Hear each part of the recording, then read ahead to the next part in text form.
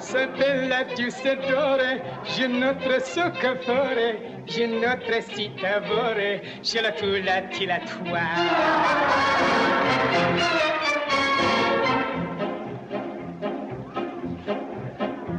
La spinach o la bouchon, si grete portobello, si rocchi spaghetto, je la tula tila toi. Hello, and welcome to the American Writers 100 Pages at a Time podcast.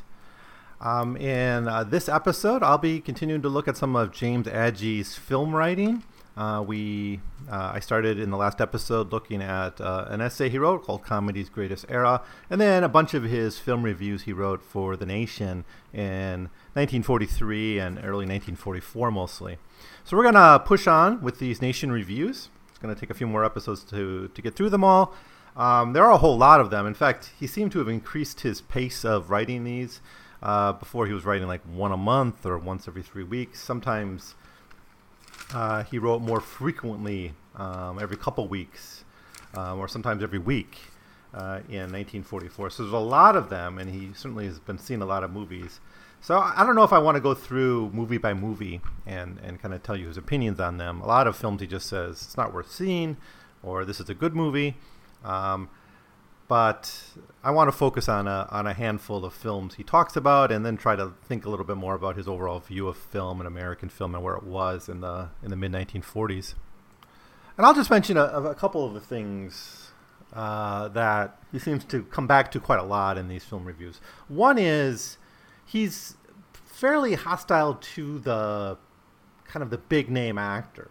I mentioned a movie he talked about called Sahara last episode, where he kind of complains how Humphrey Bogart and all these other soldiers are in this campaign, and he makes a joke like the most highly salaried soldier, and in reality the soldiers would have all been paid more or less the same or whatever their grade was, and it was a collective effort. Whatever you do in war is fairly collective and communal, and one person can't win a battle. And yet he was been paid so much more than all the other actors probably combined. And he really likes amateur actors. He seems to really really digs when directors use amateur actors, especially with war films. So for instance, one film he really liked, and maybe we'll get to it, is Memphis Belle. Maybe you've seen the movie from the 1990s about the bomber, the famous bomber, the first U.S. bomber anyways, to complete his 25 sortie tour. But the movie in the 1944 that came out, Memphis Belle, was a documentary, right? And it seemed like there was documentaries, but there was also moments that were acted afterwards, and he talked about how it was hard to distinguish the two. But the use of just real people, I think, was something he really, really liked in films. So that's one thing he appreciated when directors did. Another thing, I think he just wants more realism in films as much as possible. I think that ties to his kind of dislike of the aura of the big star. And I think another thing to talk about, and this is a little bit more politically sensitive when you look at the propaganda films of the wartime era, is how do you present the enemy, and how do you present war atrocities, and how do you look at them? There's even some of the first newsreel footages of Nazi war crimes. He's a bit ambivalent about this, not because he doesn't think these war crimes deserve to be discussed and identified and known. It's just he doesn't want the dehumanization that so often accompanies propaganda to dominate the discourse of the war, right? It's very similar, because earlier on he talked about the Disney film Victory Through Air Power, which is like a documentary dramatization and sort of an actual nonfiction book about air power and bombing. And he complained that Disney, when making that film, sort of sanitized war, right?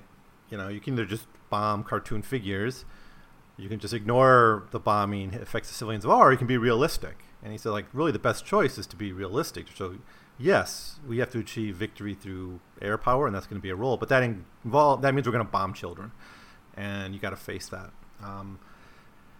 So I think that may be like one of the more interesting aspects of how he talks about films during wartime. But anyways, those are just some of my overall impressions looking at his film reviews from this period. So let's take as an example a film he reviewed on March 18th, 1944. It's called With the Marines at Tarawawa. This is a 19-minute short. Now, another thing he really liked was like the newsreels, right? In these days, you would go to newsreel theaters to get news, or I guess it'd be before regular like feature films, you'd see newsreel footage and things, but there were newsreel theaters that specialized in news, I guess. He mentions them. But here's what he writes, and this kind of combines a lot of the things I was talking about. With Marines at Tarawa gave me, at the time, a sharper realization of combat than any other film I have seen. I also respected its craftsmanship and its taste, barring an ill-timed utterance of the line, "Their lives mean nothing to them," while the camera is examining Japanese corpses. It interests me that color, so harmless to musical fantasies and so generally fatal to films which deal even nominally with peacetime realism, adds a lot to the power and immediacy of these war scenes. A man who was at Tarawa tells me it's impossible to duplicate the sounds of such an operation, and that with such material as was photographed, the editors have pulled no punches. As I suspected they might have, the camera simply failed to get down some of the things we read in the newspaper. This eyewitness, he was a correspondent there, thought the picture a good job, but was, I could see, a little amused that it had moved and excited me so intensely. End quote. So he wants the realism, even though this seems dramatized and scripted, it's based on real soldiers' accounts and things, and he's skeptical about the dehumanization of the enemy. So all that sort of comes together in this little film here. Now, generally, he seems to have the most fondness for some war films and newsreels, as I said, but you know, like feature-length scripted, like fiction.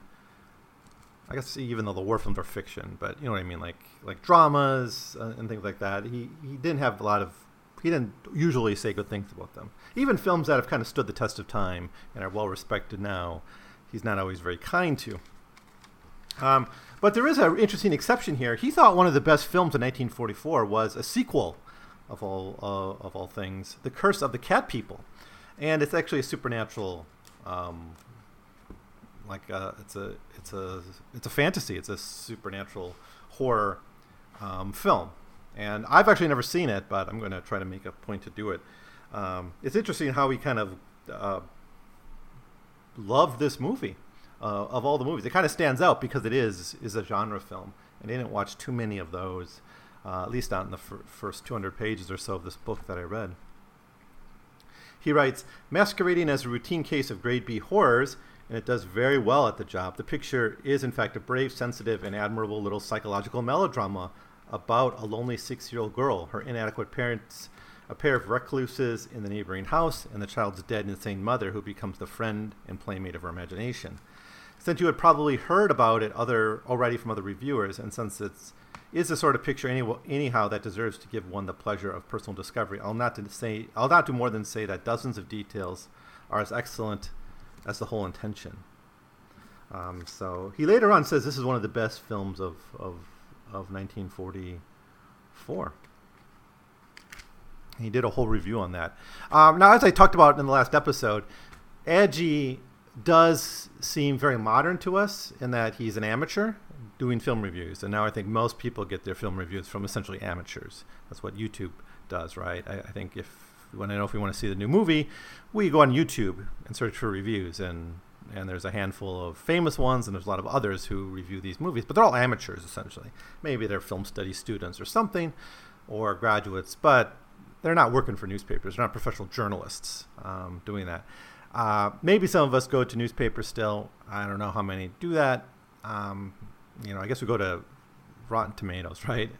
But even there, the amateurs are kind of filtered in with the other reviewers, so it's hard to differentiate them.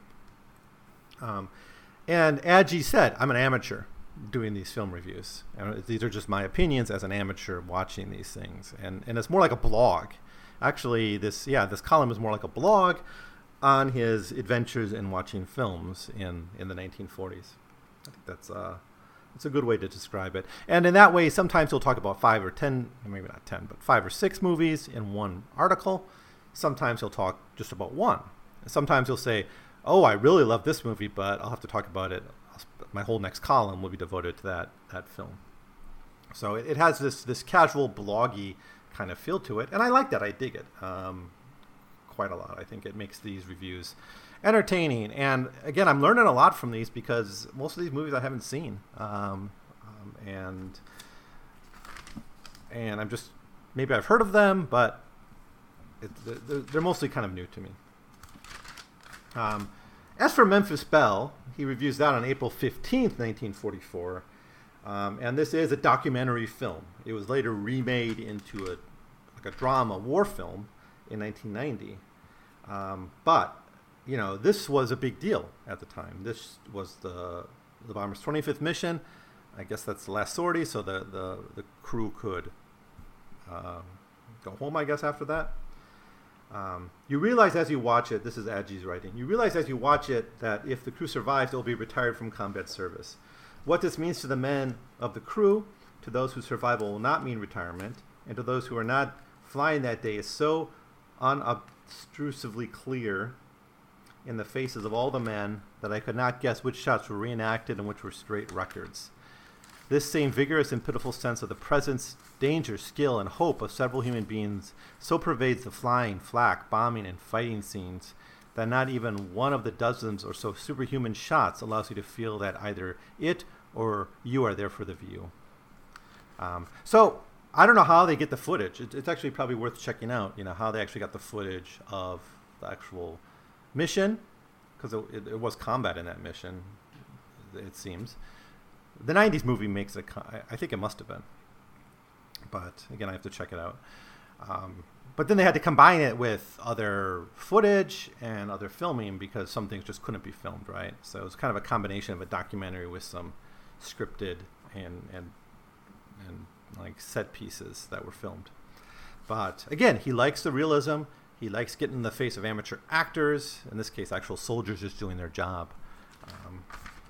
All right. Now, around the same time, this is in May 44, he writes, it's essentially a little essay. It's not a straight-up film review, but it's actually a titled essay called Death Takes a Powder for his column. And he talks about various films, many of them dealing with war and death, but they deal with it obliquely or they sanitize it. So this kind of reminds me again of the Death from Above or Air Power film, because he's sort of saying, or he's saying directly, Hollywood, I mean, this is despite being wartime, right, is sanitizing death a bit too much. He writes, whether we like it or not, we are beyond things like Between Two Worlds. That's a film. However decent and sober their intention. And whether we know it or not, and I believe most soldiers and many civilians know it, we are beyond and above the cruel, fetid, criminal little myths about death, which are the best so far that Hollywood has furnished out of its own immediate day. They're as evil as cosmetics on a cadaver. And some of the films he talks about just sanitize death in various ways. For instance, the film A Guy Named Joe is about a fighter pilot who gets killed and ends up teaching his, like, an angel, his heavenly boss is what's said here, teaching his son how to become an ace as well. And it kind of takes the death in war and makes it a bit of a joke or a plot device for a story about a pilot in heaven. So he's a bit dissatisfied with, again, the lack of realism in films, even war films. And so the big issue, I think, for him with another issue with realism is this use of actors. He just thinks, he says these are sometimes good actors and established actors, and they're likable, but they're often out of place in the roles that they're put in. And I think the main thing is he doesn't really think it makes sense to put a big-name actor who's known in famous royalty, essentially American royalty of a sort, into a common person's role. And here he's talking about... the film is Dr. Vassal, the story of Dr. Vassal. So I'll just read the Wikipedia for this film. The story of Dr. Vassal is a 1944 American World War II film set in the Dutch East Indies, directed by Cecil B. DeMille, starring Gary Cooper, Lorraine Day, Signe Hasso, and Dennis O'Keefe. The film was based on a book of the same name by novelist and screenwriter James Hilton. The book and the film were inspired by the wartime activities of U.S. Navy Dr. Cordon M. Vassal, which were referred to by President Roosevelt in a radio broadcast made in April 1942. The appropriate section of this broadcast appears towards the end of the film. So that's all we get here. You don't get like a little plot synopsis. But it's kind of a common man. He's a doctor, but just just a regular guy doing heroic things during the Japanese invasion of the Dutch East Indies. And here's what Agee writes about this issue of using Gary Cooper. Gary Cooper's the problem. I like Gary Cooper, but God himself, assisted by all 9 muses, could not have made an appropriate film of Dr. Vassal once the piece of casting was settled on. So he gives some suggestions. He says, quote, "If you must use an actor in this sort of film, where no actors belong, get an inexperienced unknown man who looks right, and is right inside, and who lacks mythologizing power, and train him only so much as he needs be. Failing that, use an obscure, realistically competent, somewhat nearly appropriate professional like Edward Ellis. 2, if a woman is wounded, her flesh may very possibly be exposed. But for heaven's sake, photograph it in such a way that nobody in your audience can possibly gobble it up or vomit it out as criminally misplaced cheesecake. 3, Dr. Vassal was a countryman and a gentleman. I would assume that his country-bred reflexes might cause him to try his best to avoid juggernauting livestock." End quote. The latter 2 are nitpicks about the film, but the first one is the main point. It's like a character like Dr. Vassal should be played by an unknown actor, all right? That the aura of the movie star gets in the way of the theme of the film. Now, in contrast, the film he really liked, he didn't like Dr. Vassal, but a similar film set in the same part of the world that he liked was Attack, the Invasion of New Britain. But this is invasion newsreel. It's newsreel footage. It's not scripted. It's not drama. It's just newsreel, right? Quote, "In Attack, there are morning shots, men getting in material ashore in the not quite misty, sober light which overwhelmed me with their doubleness of beauty, almost sublimity, and almost fragrant immediacy, which made me doubt my right to be aware of the beauty of it all. And these were very intelligently restrained, enhanced by rather quiet sounds of metal and motors, sounds which seemed as if stopped down by the foliage and the quality of the light and air." So he has a whole essay here. He kind of devotes, he says, I like this film, I'll talk about it later. And it's like a month later, he actually gets to a full-length column just on Attack, the Invasion of New Britain. And he thinks that's really where great filmmaking should go to. Is this, if you're going to talk about war, you should talk about it as realistically as possible, and the best way to do that is through newsreel footage. Now, I think certainly to Agee's credit, he talks not just about American films or English films. He does talk about foreign films, and he likes them. He generally praises Soviet films. And I think an interesting thing is how many Soviet films he saw. I think that may have been because of the alliance or for whatever reason. A lot of Soviet war films were being translated and performed or what's the word? Presented in American theaters. So one he talks about in July of 1944 is The People's Avengers. And this is actually the filming of this movie must be a story in itself because, again, it's kind of newsreel footage. But 18 Soviet cameramen record guerrilla life and warfare. I mean, it's kind of amazing that this was possible, knowing about what it was like as a partisan behind German lines, like how this was filmed, how the films were preserved and saved. It seems like there's a whole story behind it. So, another film he talked about, this was July 29th, 1944, was David O. Selznick's Since You Went Away. This was an interesting conversation. one thing he talks about a lot in these film reviews is how like Americentric war coverage and stories of what the war were, and he doesn't want to like sanitize what the Nazis or Japanese are doing. Certainly, he praises, for instance, the army orientation films, which don't do that at all. He just doesn't like the dehumanization of them, right? And I think sometimes that's overt, like when you point to the Japanese and say, oh, they don't think their life matters. Sometimes it's more subtle, like in a movie like this. And so Sun Tzu Went Away is a very bougie movie, according to Agee. He calls it like an improvement on a ladies' home journal story. Now, he might be a little bit too hard on them. I think there are, having looked at some of these articles from Lady Holmes Journal and other women's magazines during the war and after the war, some of them were engaging very seriously in important issues and questions of like, what happens when your husband comes home from war? What if he's changed? How do you introduce him to the kids? All these kinds of things were actual issues that these magazines sort of dealt with. But Agee's a little hard on them. Yeah, it doesn't matter. His main point, though, is that this is a very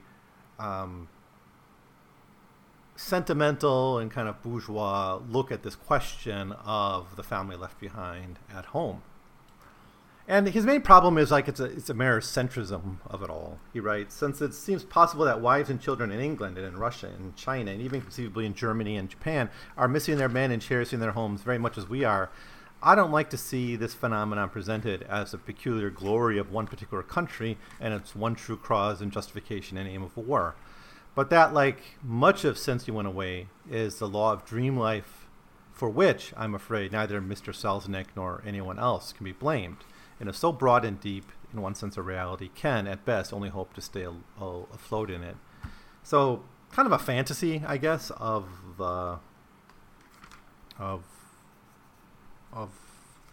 this war experience, presented through the family that's left behind, the home front. That said, though, I think there are interesting questions to ask about this home front experience and the family experience during the war. In every war, actually, but the scale of it was so different in times like the Civil War or World War II. Well, what's next? Now, kind of like a propaganda film, but not quite, is a film like Wilson. Wilson. I mean, this is a film I really have to go see if I can stomach it. I don't know. Agee doesn't like it. He doesn't really recommend it, but it's about Woodrow Wilson, obviously. And so, making a film about Wilson during World War II, of course, you perhaps have nostalgia, the nostalgia wave being a part of that. But I think more so, you have especially in 1944, when the end of war is not in doubt, and it's just a matter of time. And then the question is, how do we make a post-war world, right? It's not surprising that people would think of Wilson and say, well, he was one of the first to say, can we create a world of peace, of sustained peace? And of course, Wilson failed at that. So Wilson's failures become then an inspiration or a lesson for people in 1944 and 45 as they try to imagine a post-war world. I think he kind of thinks the movie was just end up being boring, kind of overgeneralized, a bit maybe overly sentimental, not really up to the grandeur of the figure or the topic. But I think this is, at least what he says here, makes it interesting enough to maybe want to check out.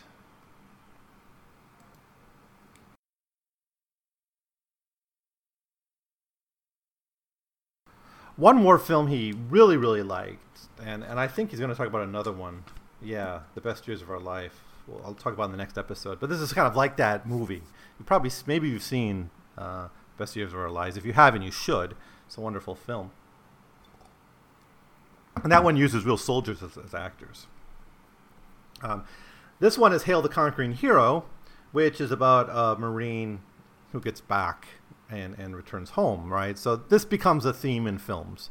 And at the end of the war and after the war is the returning soldier. It is kind of like the domestic film sends you away dealing with the same kind of questions, I think. But he really liked this film, Hail the Conquering Hero, which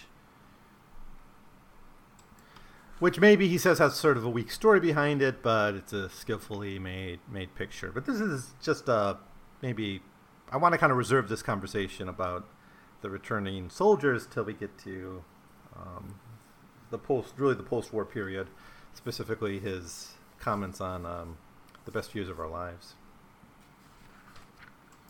Now, while Agee was mostly sympathetic with Soviet films, it seems, or at least the ones he sees he likes, or the films about Russia, there's one he doesn't like, and this is something I kind of want to dwell on and a little bit, and that is how atrocities are dealt with. So November 18, 1944, he reviews a film called The Rainbow, which he calls just a ferocious anthology of the atrocities perpetrated by German soldiers upon the women and children and babies and old men of an occupied Ukrainian village.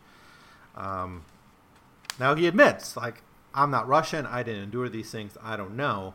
But he asks this question, quote, I wonder whether one has any business making or accepting a film about war or cruelty or brutality unless some sort of attempt is made in the film to understand them.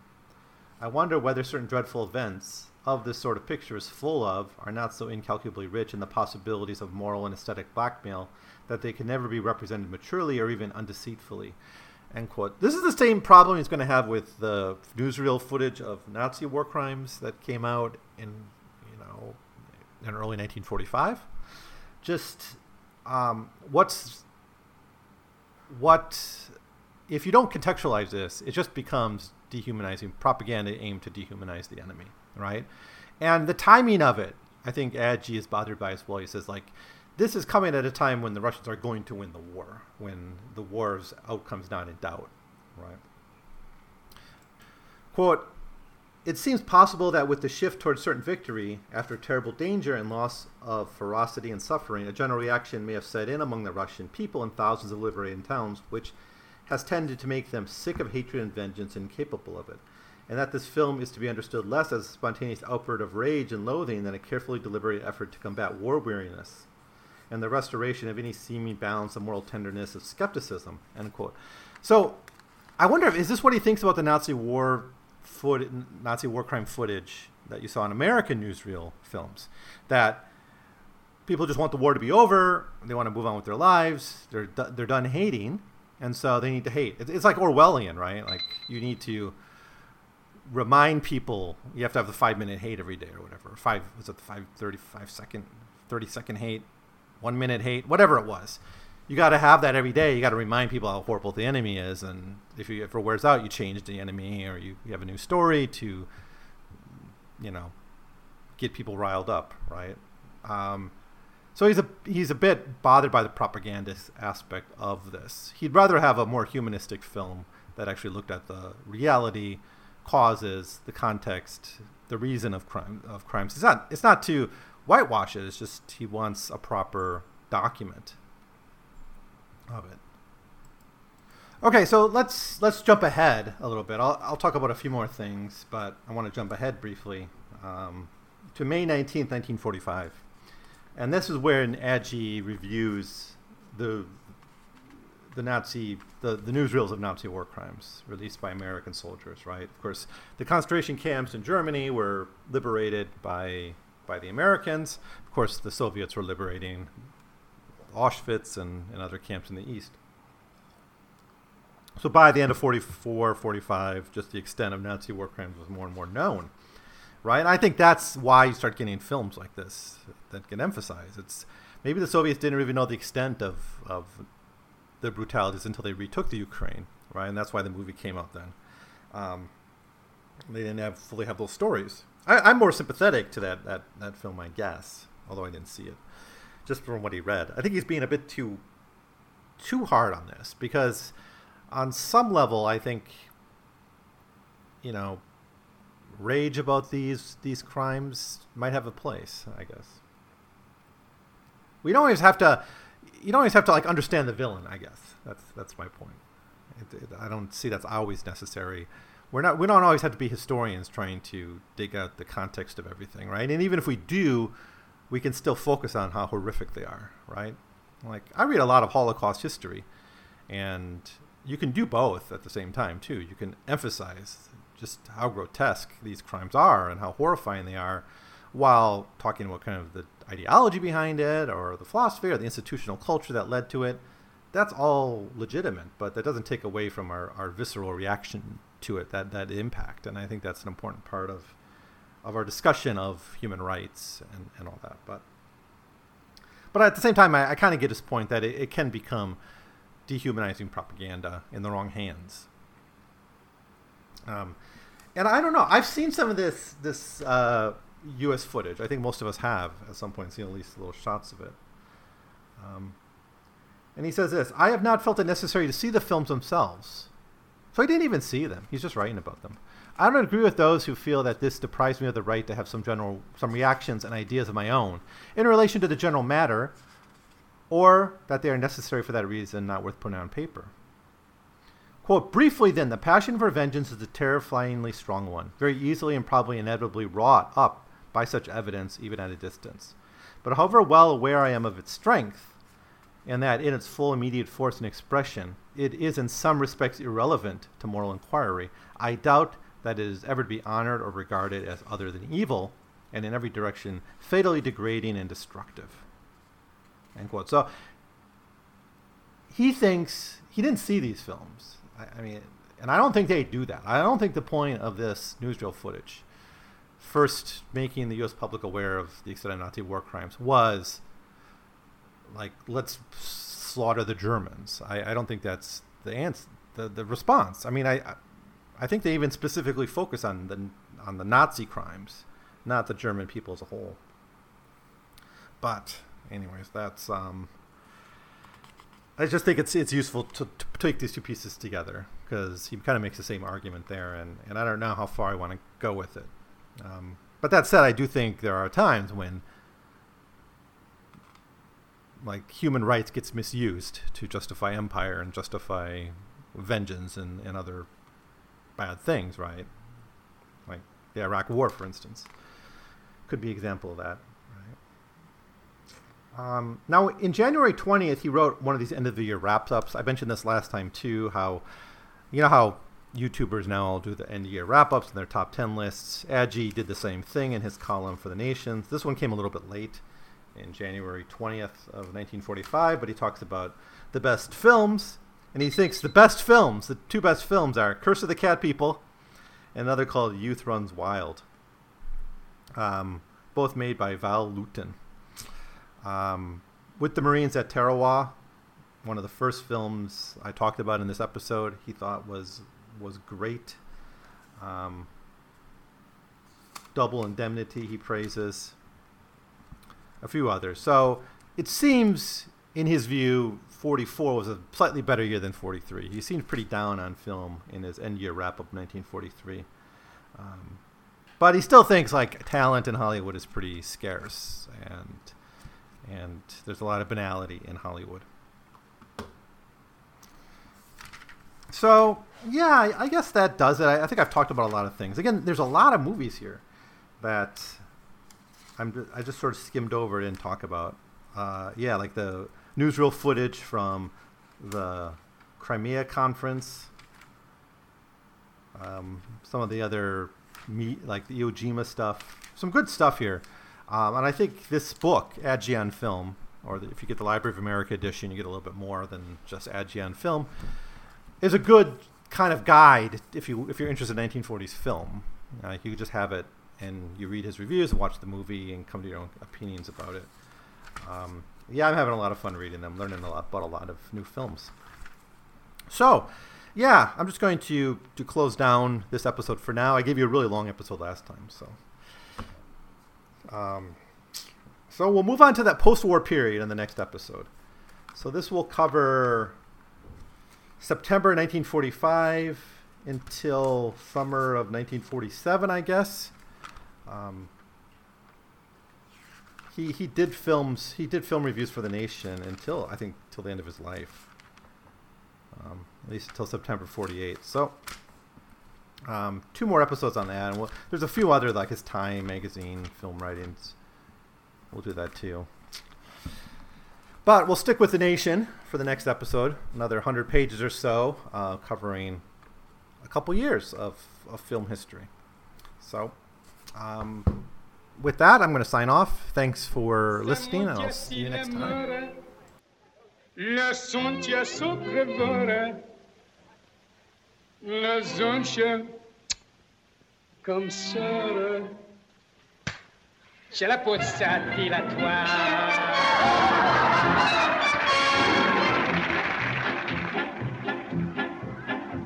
J'ai notre seule mine, j'ai notre seule cantine.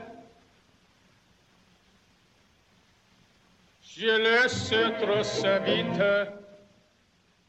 je la tasse à vilatoire.